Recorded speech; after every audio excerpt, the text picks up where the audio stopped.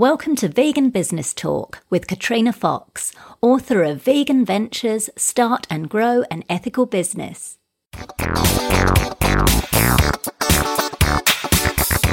Hello and welcome to episode 48 of Vegan Business Talk. I'm Katrina Fox, journalist, author, media and PR coach, copywriter, editor and proofreader, and founder of Vegan Business Media, a content, events and training platform providing success tips for vegan business owners and entrepreneurs. In this episode, I interview Megan Comey-Vora from fashion brand Delicate Rain in Los Angeles. The sisters grew up with a cruelty-free ethic. Their father was raised Jain and their mother Hindi, and they've never eaten meat. Wow, fantastic. Lucky women. As they searched for an animal-friendly wardrobe, they identified a gap in the market for high-quality, vegan, ethically manufactured, sustainable clothing in the contemporary space and launched Delicate Rain in December 2013. As the first generation of their family to be born in the US, they're keen to incorporate their East Indian roots into the brand. The company's name is what both their names mean in Hindi, and the brand represents an effortlessness, nonchalant coolness with components of luxury. The sisters aim to provide clothing with a purpose and for the garments to hold meaning. They want their customers, who are predominantly women aged 18 to 35, to feel good internally as well as externally. All their clothing is made locally in LA, and they sell their garments in carefully chosen retailers and from their own online store and pop-ups. In just 3 years, and despite having no background in fashion before launching Delicate Rain, Megan Comey's pieces have been worn by high-profile celebrities, including Kendall Jenner. In this interview, Megan Comey talks about the best way to convince customers and buyers that cruelty-free fashion is as good as or better than garments that use animal materials, the number one way for your customer to recognise you as a brand, the importance of aesthetics and quality in ethical fashion, how to convey vegan ethics in your marketing and branding without coming off as preachy, how to get a celebrity to wear your clothes and the key person on their staff you need to build a relationship with to make that happen, and much more. Here's the interview with Megan Comey-Vora from Delicate Rain. Hello, Megan Comey. Thank you so much for joining me today. Hi, thank you so much for having us. We're excited. Yes, thank you for having us. I'm really excited to have you on the show because I love what you're doing with Delicate Rain. You've got these absolutely wonderful fashion items, clothing that's really cool, vibrant, colourful, and also ethical and cruelty-free. So I absolutely love what you're doing. So the very first question I ask everyone is, what's the why? What are your drivers and your reasons for running Delicate Rain? So since we were born and raised vegetarian, a fun little fact is that Comey and I actually still have never even tasted meat before. Wow. Yeah. Very lucky. Yeah, our parents, that actually goes back a few generations. Our parents haven't tasted it. Our grandparents haven't tasted it. So it's something that's just like been a part of our family for a long time. And so, this whole idea of not eating animals was something that was just a habit, obviously, very early on. And as we started to try and incorporate, those types of principles into our everyday existing, especially our wardrobe, because, we're really into fashion and whatnot, we realized how challenging it was to find quality vegan pieces to wear. It was just so much easier to find vegetarian or vegan food. And building a completely animal-friendly wardrobe was something that was really important to us, and it's still like a continuous goal. So creating this brand was something that just kind of came organically and made a lot of sense to us. And the more we thought about it, the more we saw that there was an actual void, especially in the contemporary marketplace, for well-made pieces that were constructed entirely out of animal-friendly textiles. Like we just weren't really finding anything in that sector that embodied all the elements that we could check off, which would be like humaneness, an effortlessness, and just like a nonchalant coolness that, exhibited components of luxury at the same time. And we also wanted to be able to offer clothing that has a purpose. So we didn't want to just be like another label on the market. We wanted our garments to actually hold meaning. We wanted, our pieces for women to feel good internally as much as it would make them feel good externally. So that was like really important to us. Oh, I love that. So I love the way you've taken that holistic approach, which I think is fantastic. Like you mentioned, the inside and the outside, which you don't often see or hear about being associated with fashion. So I love that you're breaking that kind of ground there, which is great. So who are your main clientele then? I mean, what kind of people are attracted to and are buying your brand? Are they mostly vegans? Are they non-vegans? Who are you pitching at and aiming at? So it's primarily females between the ages of 18 to 35. Yeah, and I'd say it's like pretty 50-50. We do have a good portion of vegan and animal supporters who, definitely identify with the philosophy of our business. They really resonate with like our brand mission and purpose. So they're the ones that like help spread the awareness and carry on the conversation. But then we also have people that are attracted to us because of like the actual style of our clothing. So to them, it's just like an added bonus once they learn what our company is all about, with like all the principles and stuff that go behind it. And for us, it was to be able to attract both type of demographics is what we had always like strived for. Mm-hmm. Yeah. For sure. And I think that's great that you're getting out there. And it's great that obviously you're getting support from the vegan market, but it's also really important, I think, to get out there to the mainstream and get more and more people buying clothes that they would otherwise buy that are really fantastic, but also have these, like you say, the extra bonus of being highly ethical products, which is great. So tell us a little bit about the name and why you chose it. So we were going back and forth for a while with the name. We were thinking like, okay, should we call it Megan Comey? Should we do something with our last name because we don't have any brothers? Yeah, so, maybe like have something there that would like keep it going. But we came to Delicate Rain, and it's where we ended up because it's what both of our names actually mean put together in Hindi. We wanted to make sure that we had something that was going to be personal, but also had a bit of a tie to our East Indian roots. Ah, fantastic. So, and I like that you mentioned that because you mentioned that you haven't eaten any meat, your grandparents haven't. So you're from a Hindu and a Jain background, is that right? Yeah. So our dad was actually raised Jain, and so our grandparents in India were strict believers of the Jainism lifestyle, and our mom was raised Hindu, and so obviously there's like a lot of overlapping pieces in that. And we're first generation born here in the States. So it's always that, that fine line between your East and Western roots. We try to keep that balance, like in our personal lives and, with the company as well. That's fantastic. And you started the company up about 3 years ago. Is that right? Yeah, at the end of December 2013. Right. So tell us about some of the challenges that you faced when you first started up. That's a good question. I think it's just, we really, really had to teach ourselves everything because Meg and I, we don't come from a fashion background. I have a business background and Meg comes from a business and communications background.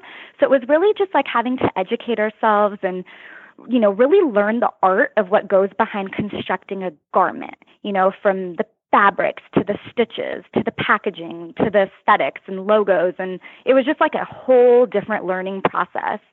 And I think it was also, the challenge was to learn the language and getting people to take you seriously. Because, here we are, these young girls trying to inquire about minimums and tech packs and grading. And there was a lot of times when, it's like people look at you and they're just like, okay, well, are you wasting our time, or is this something for real, or is this a side hobby? So, we had the challenge with that as well. And sometimes when we would have meetings with these factories, when we were hunting for a factory, we literally had to write down in a notepad some of the terminology they were using because it was such a foreign language to us. So we would have to write it down, and then later on that night we would Google it so we would understand what exactly that they were saying to us. I mean, that way you can show up next time that much more prepared, Exactly. Oh, that's fantastic. I love that you've done that. You've had, like you say, you had no background in this, and yet you've managed to create a successful brand. I think that's actually really inspiring.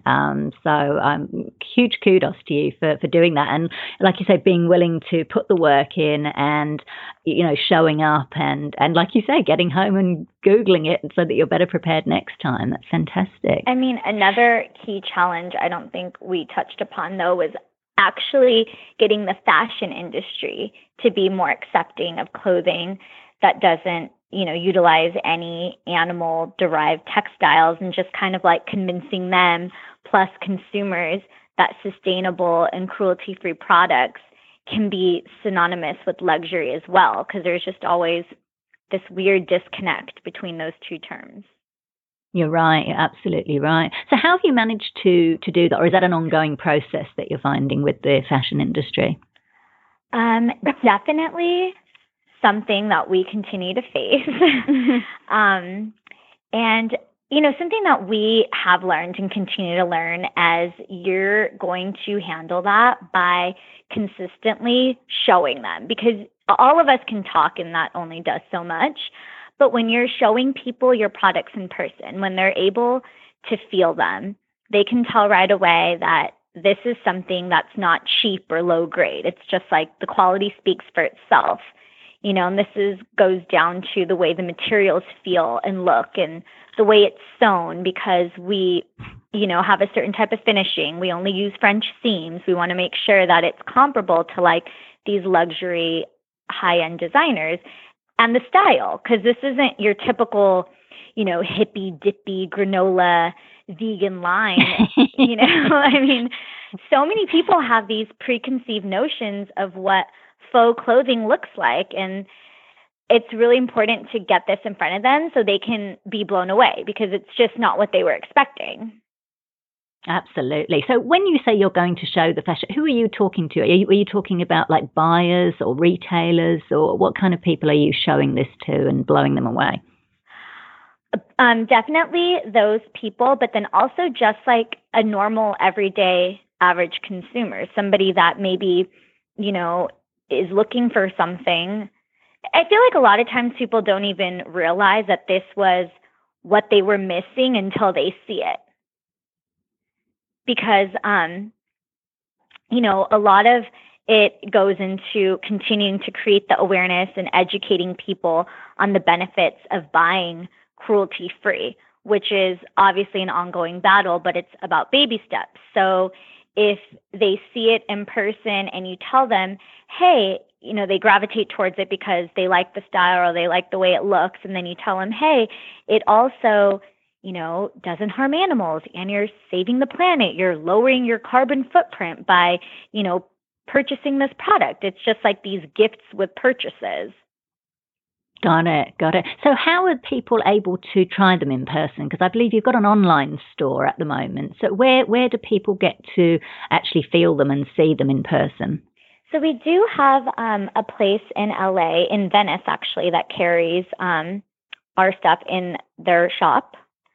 And then, cool. Yeah, so that's a great place that they can stop by and see the stuff. And then there's different retailers that also carry us that sell online, but then they have, showrooms or pop-ups where they are, in store, and you can go and see that stuff too. And then also, if we're doing events or we're doing pop-ups, then that's when we really encourage people to come out and see stuff in person as well. Or we'll schedule sometimes stuff for by appointment. So if somebody wants to, come in and shop or look at the stuff, we'll schedule it as, if a stylist was to come in and pull something for their client, it'd be the same thing. So if they just schedule something with us, we can arrange that. Oh, got it. So you've got the physical premises where people can come and do that. Cool. Okay. So you mentioned you were in some retailers. So do you use buyers to get in there or do you deal directly with the retailers? It's both. We primarily focus on our own online boutique, but we are consistently getting inquiries about people that want to, sell our products in their shop. We just are very particular when it comes to that. We want to make sure that, we're sitting with people that are the same type of aesthetic or the same quality, the same price points. There's so many other things that play along with that because, sometimes if you're in a place that doesn't make sense, it doesn't make sense to who's shopping there either. And that's not going to be beneficial for either party. For sure. Okay, that's cool. So you're predominantly focusing on your own online store so that you have that control and getting directly to customers. Exactly. Cool. So do you have any staff at all? Any employees? Yes, we do. I mean, we're still a very small, tight-knit company, so we're all still wearing a lot of different hats, but we do have a few interns, a pattern maker, a sample maker, a few sewers, and a cutter. Yeah, and we also work with select few different photographers that will help with campaign and web stuff. Fantastic. Any tips on how you go about finding and keeping experienced and motivated staff? Well, it's lots and lots of digging and research, asking around. I mean, this industry is so competitive that people never want to give up who they work with, and that's completely understandable, So when you find those gems, you're kind of guarding them with your life. And for us, it was just a very unique situation also because, as I mentioned, in terms of the sewing and the finishing, everyone doesn't do that in the same way. So if you want something to look a certain way, you need to make sure that the people that you're going to be working with are capable of that. And a lot of the factories in LA are very used to working with very casual or basic lines because, we have a huge skate and surf culture here and a lot of fast fashion. We're home to a lot of really big fast fashion retailers.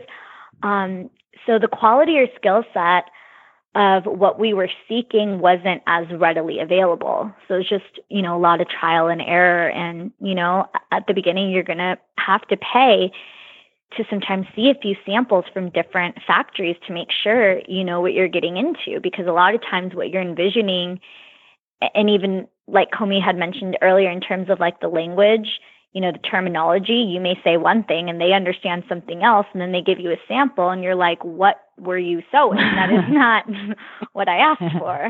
Yeah. And regards to the motivating staff, I think, we found it's always great to constantly encourage them and to ask questions and show appreciation for their work because, and even sometimes just asking for what their input is because they want, to make them feel like their input matters and they're actually part of the team instead of them working for you. Right. I think that's a huge thing. And even because, sometimes they might have something to offer where you might be so blinded and not have even thought of that before. So I think it's really important for them the main thing is just make them feel like they're part of the team. And I think that could really inspire somebody to keep them. Yeah, absolutely. That's and really, really good advice. Communication lines are always open, right? So you have to be able to have that there so everyone feels comfortable.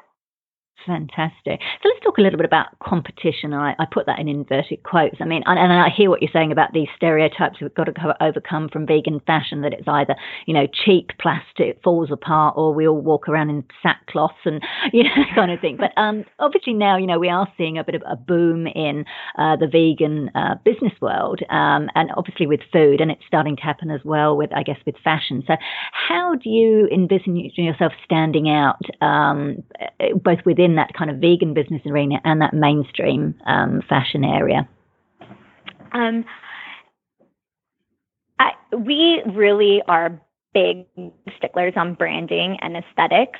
We just take so much care to make sure that anything that's even remotely related to the label stays true to the look and the tone that we've created for it, whether it be like the colors, the fonts, the graphics, how do your social media posts sound? What are your newsletters sounding like?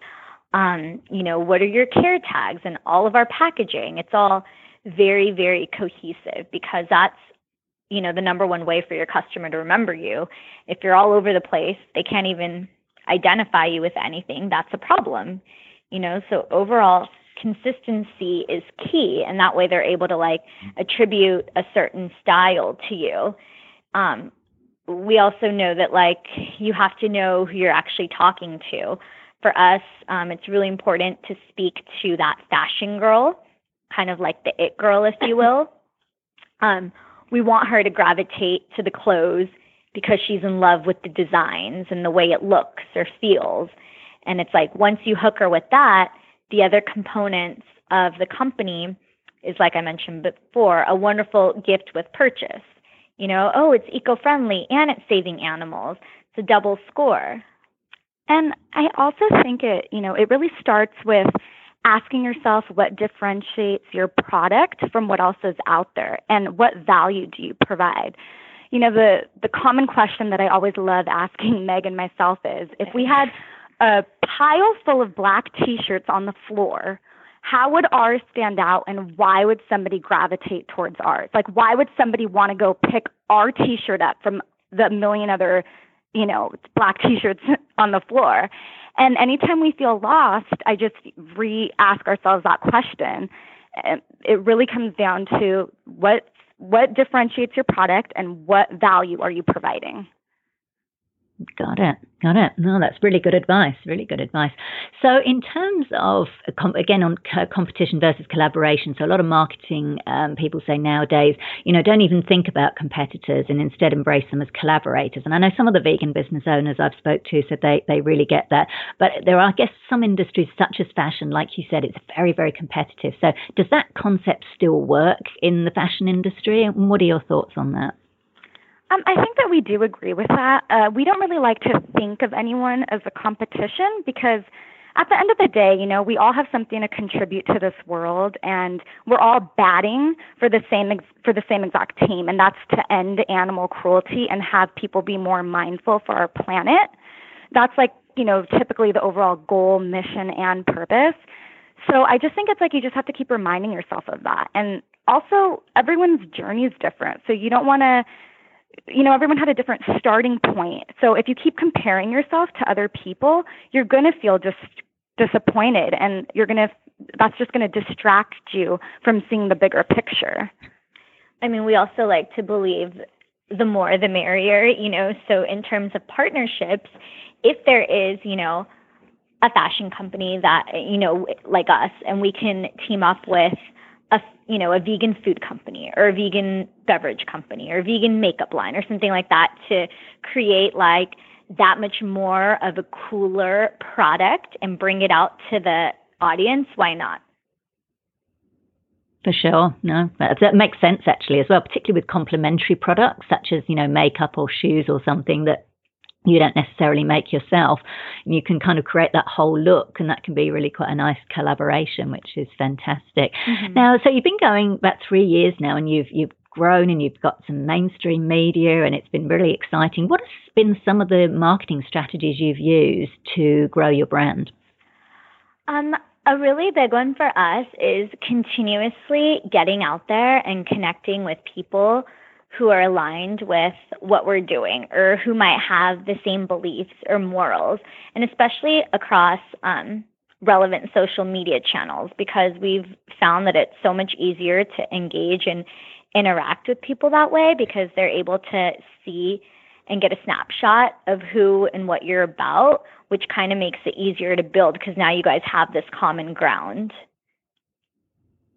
Got it. What kind of what are your most effective or most popular social media channels? I think for us, we really like Instagrams, because since we are a fashion label, most of our followers resonate well with imagery. So we tend to focus on that. And then we also do Insta stories and Snapchat, because we found that a lot of people like that, and they find that very fun, and it gives them a glimpse into like what's happening behind the scenes of the brand. So sometimes like they like to see that because it can't be, it can't be like really gracefully captured in a photo. So sometimes they just want to feel like what's happening like real time. Yeah. I mean, that's where great. we have I love that you're sharing your stories. That's great. And I love that you really know your market because, like you pointed out, Instagram and the Snapchat and the Insta stories, they're obviously like quite platforms that are very much embraced by millennials such as yourself. And so I love that you really make use of those channels. You hang out where your market hangs out, which makes total sense. Because I think sometimes, business owners, they're kind of like, oh, I've got to be on every single platform, and it can be exhausting and overwhelming. But it's like, no, focus on the ones where your clients are hanging out. So I love that you're a really good example of doing that. So thank you for sharing that. So what about the use of the word vegan? Again, this is one I ask everybody. Some people think, oh, it's a bit of a scary word. We shouldn't use it too much, or maybe we should hide it. And others are like, no, we've got to broadcast it. So tell us a little bit about your choice of the use of the word vegan, how much you use it in your marketing and branding. So like Comey mentioned, like Instagram's a huge one for us. That's where we have our largest following and the most eyes are on us there. So when we're making posts or if we're doing Insta stories or Snapchats and we're writing descriptions, we really go back and forth between like a little set of words, which include vegan, cruelty-free, animal-friendly, and faux, eco-friendly, sustainable, just because we've discovered that if you're constantly only preaching vegan, vegan, vegan to people who may not embrace that lifestyle, it does cause some discomfort and can turn them off because, our goal is not just to speak to the vegan community. Like, obviously, we love that community and we know that they're on board no matter what, but the bigger picture is to get people that may not automatically be on board as well. And so you have to kind of be mindful of the way you're speaking to those people. And so by changing it up and, writing it in a way where it's not just like, it's vegan, so it's cool and that's it. You're kind of just like showing them or like telling them this is something that exists and should you want to be a part of it, cool. But if not, this is, it's still there, without like coming across as overbearing. Yeah, and just to add on to that, it's we do, the whole idea is we want to change the perception of how people view cruelty-free and vegan clothing. So sometimes it can work actually towards our advantage because let's say we put up a photo of like our leather skirt on Instagram and we hashtag it vegan. Now it's going to pop up in the vegan hashtag thread, and this is where people can, discover our line, and this skirt's going to pop up, so it's going to show people what vegan fashion can look like, that it can actually be stylish and fun, and it may change whatever preconceived notions they had before. So people don't really know unless you show them. And yes, we do try to be delicate in the use of the word where it doesn't come off too preachy, but we do try to incorporate it in like wherever we can. Yeah. Got it. Very smart strategy. I like that. So and another way obviously to raise your profile on your brand is to get celebrities on board. And I believe you've had Kendall Jenner wearing your clothes. How did you get that to happen? So connecting with stylists is really key. Because, they're kind of like the middleman between you and any type of talent, unless you have like, your own pre-existing relationship with somebody. But if not, that's one place that we found it's really important to have like a great arsenal of stylists like in your back pocket. And it's just consistently being in communication with them, asking them what they're working on, who they might be dressing for, any upcoming events. Like, you have to be really on top of what's even happening. And like, us being in LA means that there are a gazillion different parties, premieres, press junkets, editorials, so many things being shot here. And so a part of our job is to also be in the know about what all that is, and then reach out to these stylists and, talk to them about what they're working on. Are we a good fit? Can we do something? And a lot of times it's not just about who they're dressing for appearances or carpets and whatnot. It could be that they're shooting, a print editorial or like digital online content for some big fashion magazine or a big fashion platform. And that's just as important because it's awareness in all areas. Got it. So, I imagine there must be such fierce competition for that. They're like, everyone must be doing it. Like lots of fashion labels must be doing that. So how do you have to send them items or send them samples? In which case I can imagine that could be a little tricky if you're having to send out something and you don't know if they're definitely going to use it, or is it more just building that relationship and then only sending a sample, say, when it's requested? It's obviously very important to build that relationship because this is a business, especially on that, about trust, because you need to trust that they're not going to just run away with it. And that happens too, like we've seen it all. But you kind of like start knowing who you have this like good rapport with that you've like built up, and then and you kind of already know who they work with or the kind of projects they work on. So you use that when you're reaching out to them, like, hey, I heard you're doing this, or I think if you're going to be a part of this, I think we might be a good fit. And then we always invite them into the studio to come take a look at what we have anytime we have new products coming out or we have like special pieces. We always invite them to come in and take a look and see if we'd be like a good fit for anything. It's just constantly staying on their radar more than anything.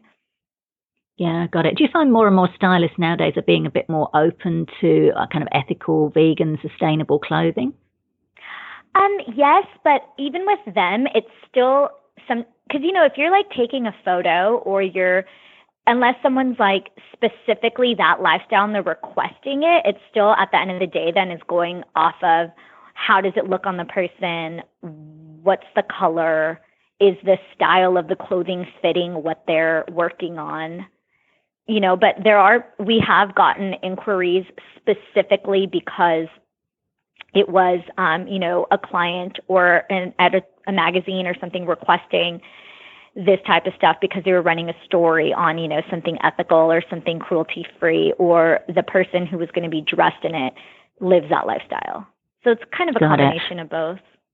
Yeah, but I love what you're saying, though, and I think it's important for people to hear that it's all about the quality. The fact that it's vegan and it's ethical and it's sustainable is fantastic. And like you said, I love the phrase you used earlier, it's a gift with the purchase. Right. But the key important thing is that it's got to stand up as a fashion item in and of itself, and all those other things are fabulous extra bonuses, but the key important thing is it's the quality and the look, etc. So that's great. Now you've also had quite a bit of media coverage and some mainstream media coverage as well. How did that come about? Did you pitch? Did journalists find you? Did you use a PR agency?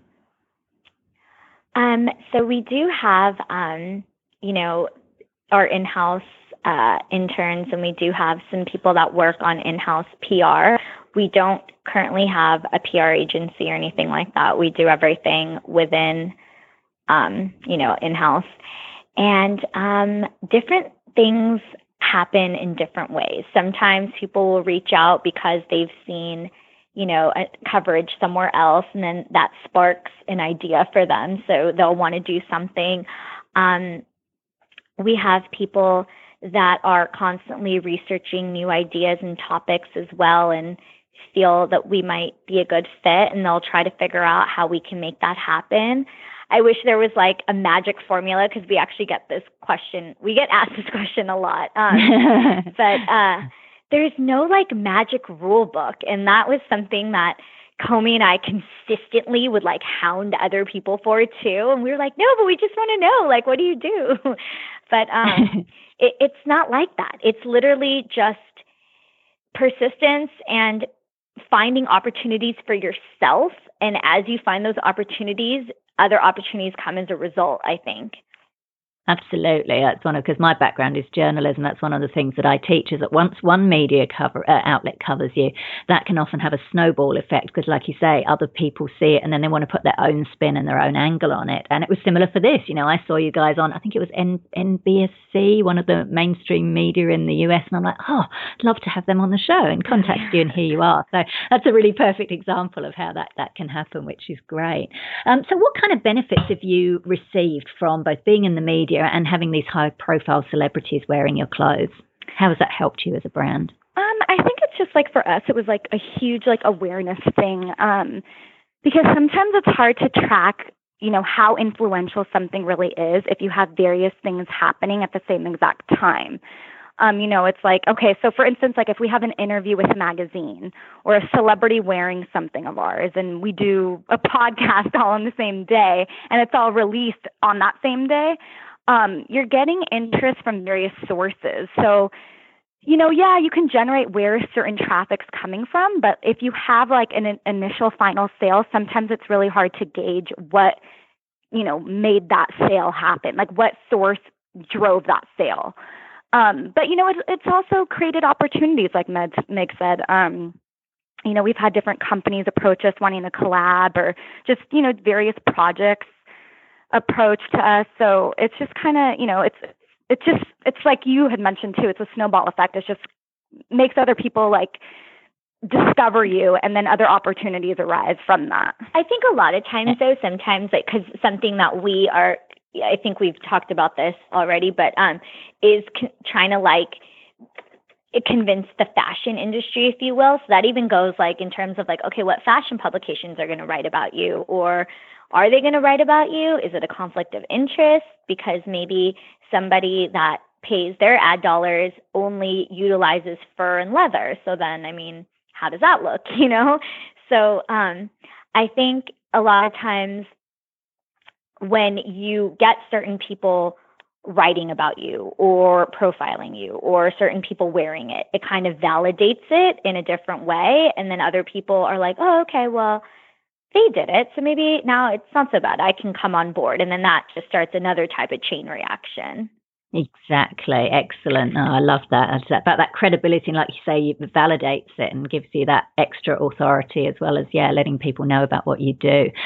So what, I'm thinking, as people are listening to this, I'm sure there's going to be lots of people, lots of young women who are listening and other people in general are going to be very inspired by listening to you guys because, you're two young women and you didn't know anything about fashion and you launched this amazing brand that keeps on growing. So tell us, if they're in that situation, they've got their day job and they think, I'd really love to start, my own business, particularly maybe in the fashion area. What do they need to take into account? What tips and advice would you offer them? The three things that we tell ourselves every day, it's like a mantra that we repeat in the morning with our matcha and coffee is today we're going to have patience, persistence, and faith, no matter what. Yeah. It's a lot of hard work. You can't expect to succeed overnight. It's literally not going to happen. And it is going to be a roller coaster ride. You're going to have your high days and your low days. But, at the end of the day, the rewards will be worth it. And, just don't be fearful. There's never, ever going to be the perfect time to start your business. You literally just have to run with it and trust the process. And I think another important thing is that you can't get caught up in having to be the best at everything. I think that can really become a disease for people because it's like you just want to be the best at everything. And yes, of course, learn everything, but don't feel discouraged if you aren't good at something or you don't enjoy doing that aspect of the business, because at some point you got to get somebody who's better than you to do it. Even when you look at Meg and I, it's like, I know my flaws and fortunately those aren't Meg's, but it's like, we're just a good balance and that's what just makes the team stronger. So that just won't stop you, from moving forward. Yeah. And always thinking that you have to do everything. Like Comey mentioned, it's about also finding the missing puzzle pieces to your team. That's going to ultimately create the ultimate full puzzle, when you're I got it. Yeah. And just on that, then you've mentioned like you work together as a team. And what I'm finding, even from interviewing you, you seem to kind of be so comfortable with each other. Like you're not jumping in to like interrupt one another. You just really kind of flowing. So have you got any tips? Because obviously you're a family member, you know, your sisters. Are there any kind of challenges with working with family, or what kind of tips can you offer on working well with your family member? Well, so Comey and we know that it's a very unique situation just because not only do we work together, we live together. And as a result, a lot of our friend circles have become one big blurb of happy family, you know.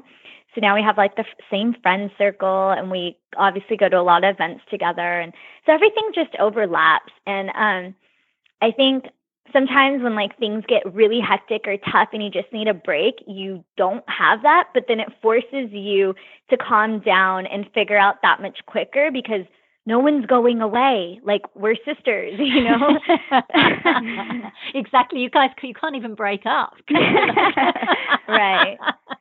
So I think it's a lot of self-discipline there, and it forces you to like get creative in solutions and whatnot. And at the very, you know, if anything, we can always call mom or dad and be like, oh, I need a vent, you know, and this is what it is. Our parents are really great at that too. Ah, that's wonderful. And were you, before you opened Delicate Rain, were you working in the family business? Like, can you just say a little bit about what you were doing before you opened the business? So I was actually working for an online indie designer. So at that time, I saw like how the advantage of like having a business online could work for you. Obviously, like things are a lot more advanced now, but I just saw that it was like a very strong platform, and I saw that there was like a whole world where you could really target and market to. But, you know, to be quite honest, it's like in terms of our own business, we literally had to teach ourselves a whole lot. Yeah. You don't really realize how involved you have to be until you actually like have to put yourself out there. I mean, we were determined. We took sewing classes and Photoshop classes in between designing and hunting for pattern makers in a factory. And we taught ourselves how to code a little bit for our website. And it's just like an ongoing learning process that is continuous, and it just never stops. You feel like you've mastered one area, and then it's like a whole like list of other stuff comes towards you, and you just have to just continue to learn. Yeah, and I mean, a determination I think also comes from like wanting to prove to our parents that this wasn't a side hobby either. You know, this is something that we were really passionate about, that we really wanted to pursue, because, you know, just telling your parents, hey, by the way, like we're not going to do anything that has to do with our degree per se. We're going to just like go open this business. We have no context in this industry. We know nothing about it, but it sounds like a great idea, so we're going to do it. It's like shell shock for everyone, you know? I can imagine. And that's just like, what? These are like the black sheep now. My children have become the black sheep of the Indian community. So that's funny. Yeah. Well, I hope they must be pleased with you now, though. They must be very impressed with you now, I should imagine. Yes. I mean, they're obviously very supportive, but it's still like constantly having to prove yourself, because at the end of the day, they're still Indian parents. It's like, oh, you guys got an A? Why not an A+, you know?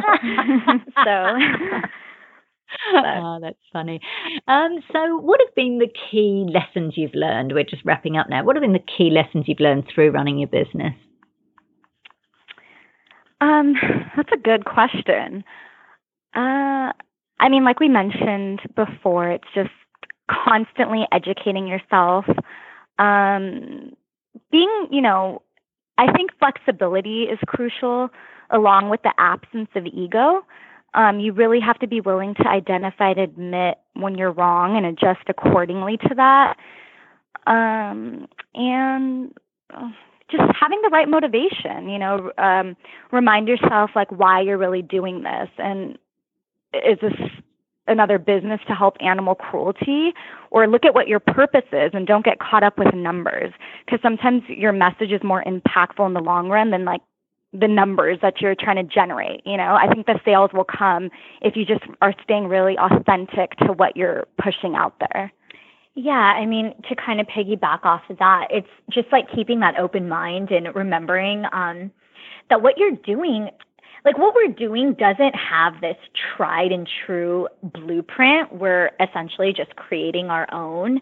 And whenever you're like leading a movement or you're one of the original pioneers of something, it's going to be extra hard because you don't have anything to compare it to. You don't have anything to kind of gauge it with. And, so you're always having to expect the unexpected, and that forces you to to think quickly on your feet, to come up with solutions,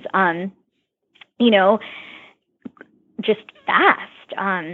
A lot of people we've learned don't keep their word, and they don't stay true to what they have said they're going to do. And you have to learn not to take that personally and to just move past that, because if you get stuck in that, it's just so negative and toxic, and that just ends up hindering forward momentum. You just have to say, you know what, that it is what it is, and that's it. We're done, and move on. So just final question then, what's your long-term vision for Delicate Rain and for yourselves? Well, our ultimate long-term vision goal for Delicate Rain would be to turn it into an all-encompassing lifestyle brand. We want to make sure that we are able to hit all the different components of how one can truly live cruelty-free while staying true to that luxe, appeal, which would be, interior design, beauty, accessories, shoes, just all the works. One huge lifestyle situation. Yeah, and I think also, like, at the end of the day, we just hope to leave, a lasting legacy that has contributed to no more animals being harmed, and also inspiring and installing confidence in others to create something that they're equally as passionate about. Right, that's lovely. And I love what, as well, I think I saw in one of your other interviews, you said something about, and you touched on it earlier today, about making particularly young women feel good about themselves, which a lot of fashion and beauty industry doesn't tend to do. Yes.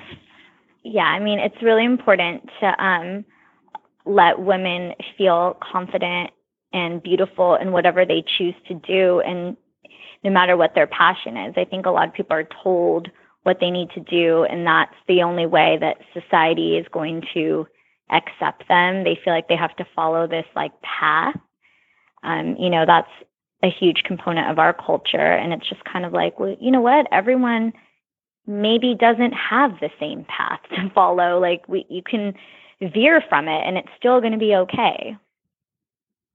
Wonderful. I love that. You've been such an inspiring couple to interview. It's been absolutely fabulous. I love what you're doing, and your long-term vision sounds amazing, and I can feel you've got that determination, so I'm going to look with excitement to watching you grow. Thank you both so much for taking the time out to speak with me today. It's been an absolute pleasure having you on the show. Thank you so much for having us. Yeah, we really enjoyed speaking with you. So that was Meg and Comey Vora from Delicate Rain. You can find out more at delicaterain.com. And that link is on the show notes page at veganbusinessmedia.com/podcasts and going to episode 48. Now for our vegan business news roundup. Iconic US vegan meat company Tofurky is planning to launch a range of sandwiches in the UK, reports Veg News. The company has teamed up with Greek vegan cheese brand Violife to offer a range of alternative meat and cheese packaged sandwiches after founder Seth Tibbott saw an opening in the grab-and-go market. Tofurky is working with a British wholesaler and product developers to bring the sandwich range into retailers and is currently conducting a customer survey to determine the most popular flavours, from choices including tempeh bacon, lettuce and tomato, buffalo Tofurky chicken baguette and Tofurky ham, cheese, lettuce and tomato. So this is great. Whenever I go back to the UK, I stay with a close friend who lives a short bus ride away from Ms. Cupcake Bakery, and they often sell sandwiches, and I buy them as they're an easy way to take my lunch with me when I'm going around town. So I'm definitely looking forward to getting tofurkey sandwiches. And I don't know if this is a quirk that I've got or whether you feel the same, but I find that sandwiches that are prepared by other people taste better than if I make them myself.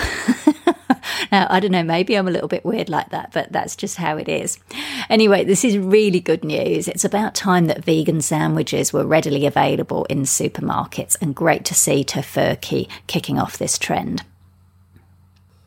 A Mexican restaurant in Dallas, Texas, has removed all animal products from its dishes after the owner had a health scare, reports Dallas News. Husband and wife team Aurelio and Lily Arias have veganised the menu at El Palote after learning about the detrimental aspects of animal products on human health. Aurelio had suffered from high cholesterol and blood pressure for several years, and the medications he was on made him worse. Now, after removing animals from his diet, he felt much better, so he and Lily decided to share the positive benefits with their customers. Now, as is typical when any non-vegan eatery switches to an all-plant-based menu, some customers are annoyed while others are open to it and additional customers come on board. So let's hope that this almost one-year-old restaurant stays busy. So if you live in Dallas or you're visiting, make sure you go to El Palote to support them. A medical doctor is set to open a plant-based restaurant in St. Paul, Minneapolis in January 2017, reports The Line. Jay Selby is the brainchild of Matt Clayton, a practicing general surgeon of 18 years. He quit his job to pursue new interests with nothing particular in mind. After returning from Phoenix, Arizona, where he ran a marathon, he was inspired by the many vegan restaurants in the area. So he decided to bring plant-based cuisine to the Twin Cities. Chef Rick Badal will develop Jay Selby's menu, which will include appetizers such as chili cheese fries, quesadillas, nachos and buffalo cauliflower. The fast casual eatery will also carry a range of sandwiches, including a club sandwich, buffalo soy curls and barbecue beef. The restaurant will also use some vegan meat products from local company The Herbivorous Butcher. How cool is this? I love it when medical professionals become entrepreneurs and open these sorts of eateries. It lends credibility on the health front when this happens, and it validates plant-based eating. Fantastic. The global packaged vegan foods market is predicted to grow at a compound annual growth rate of nearly 11% between now and 2020, according to a report by research and advisory company Technavio.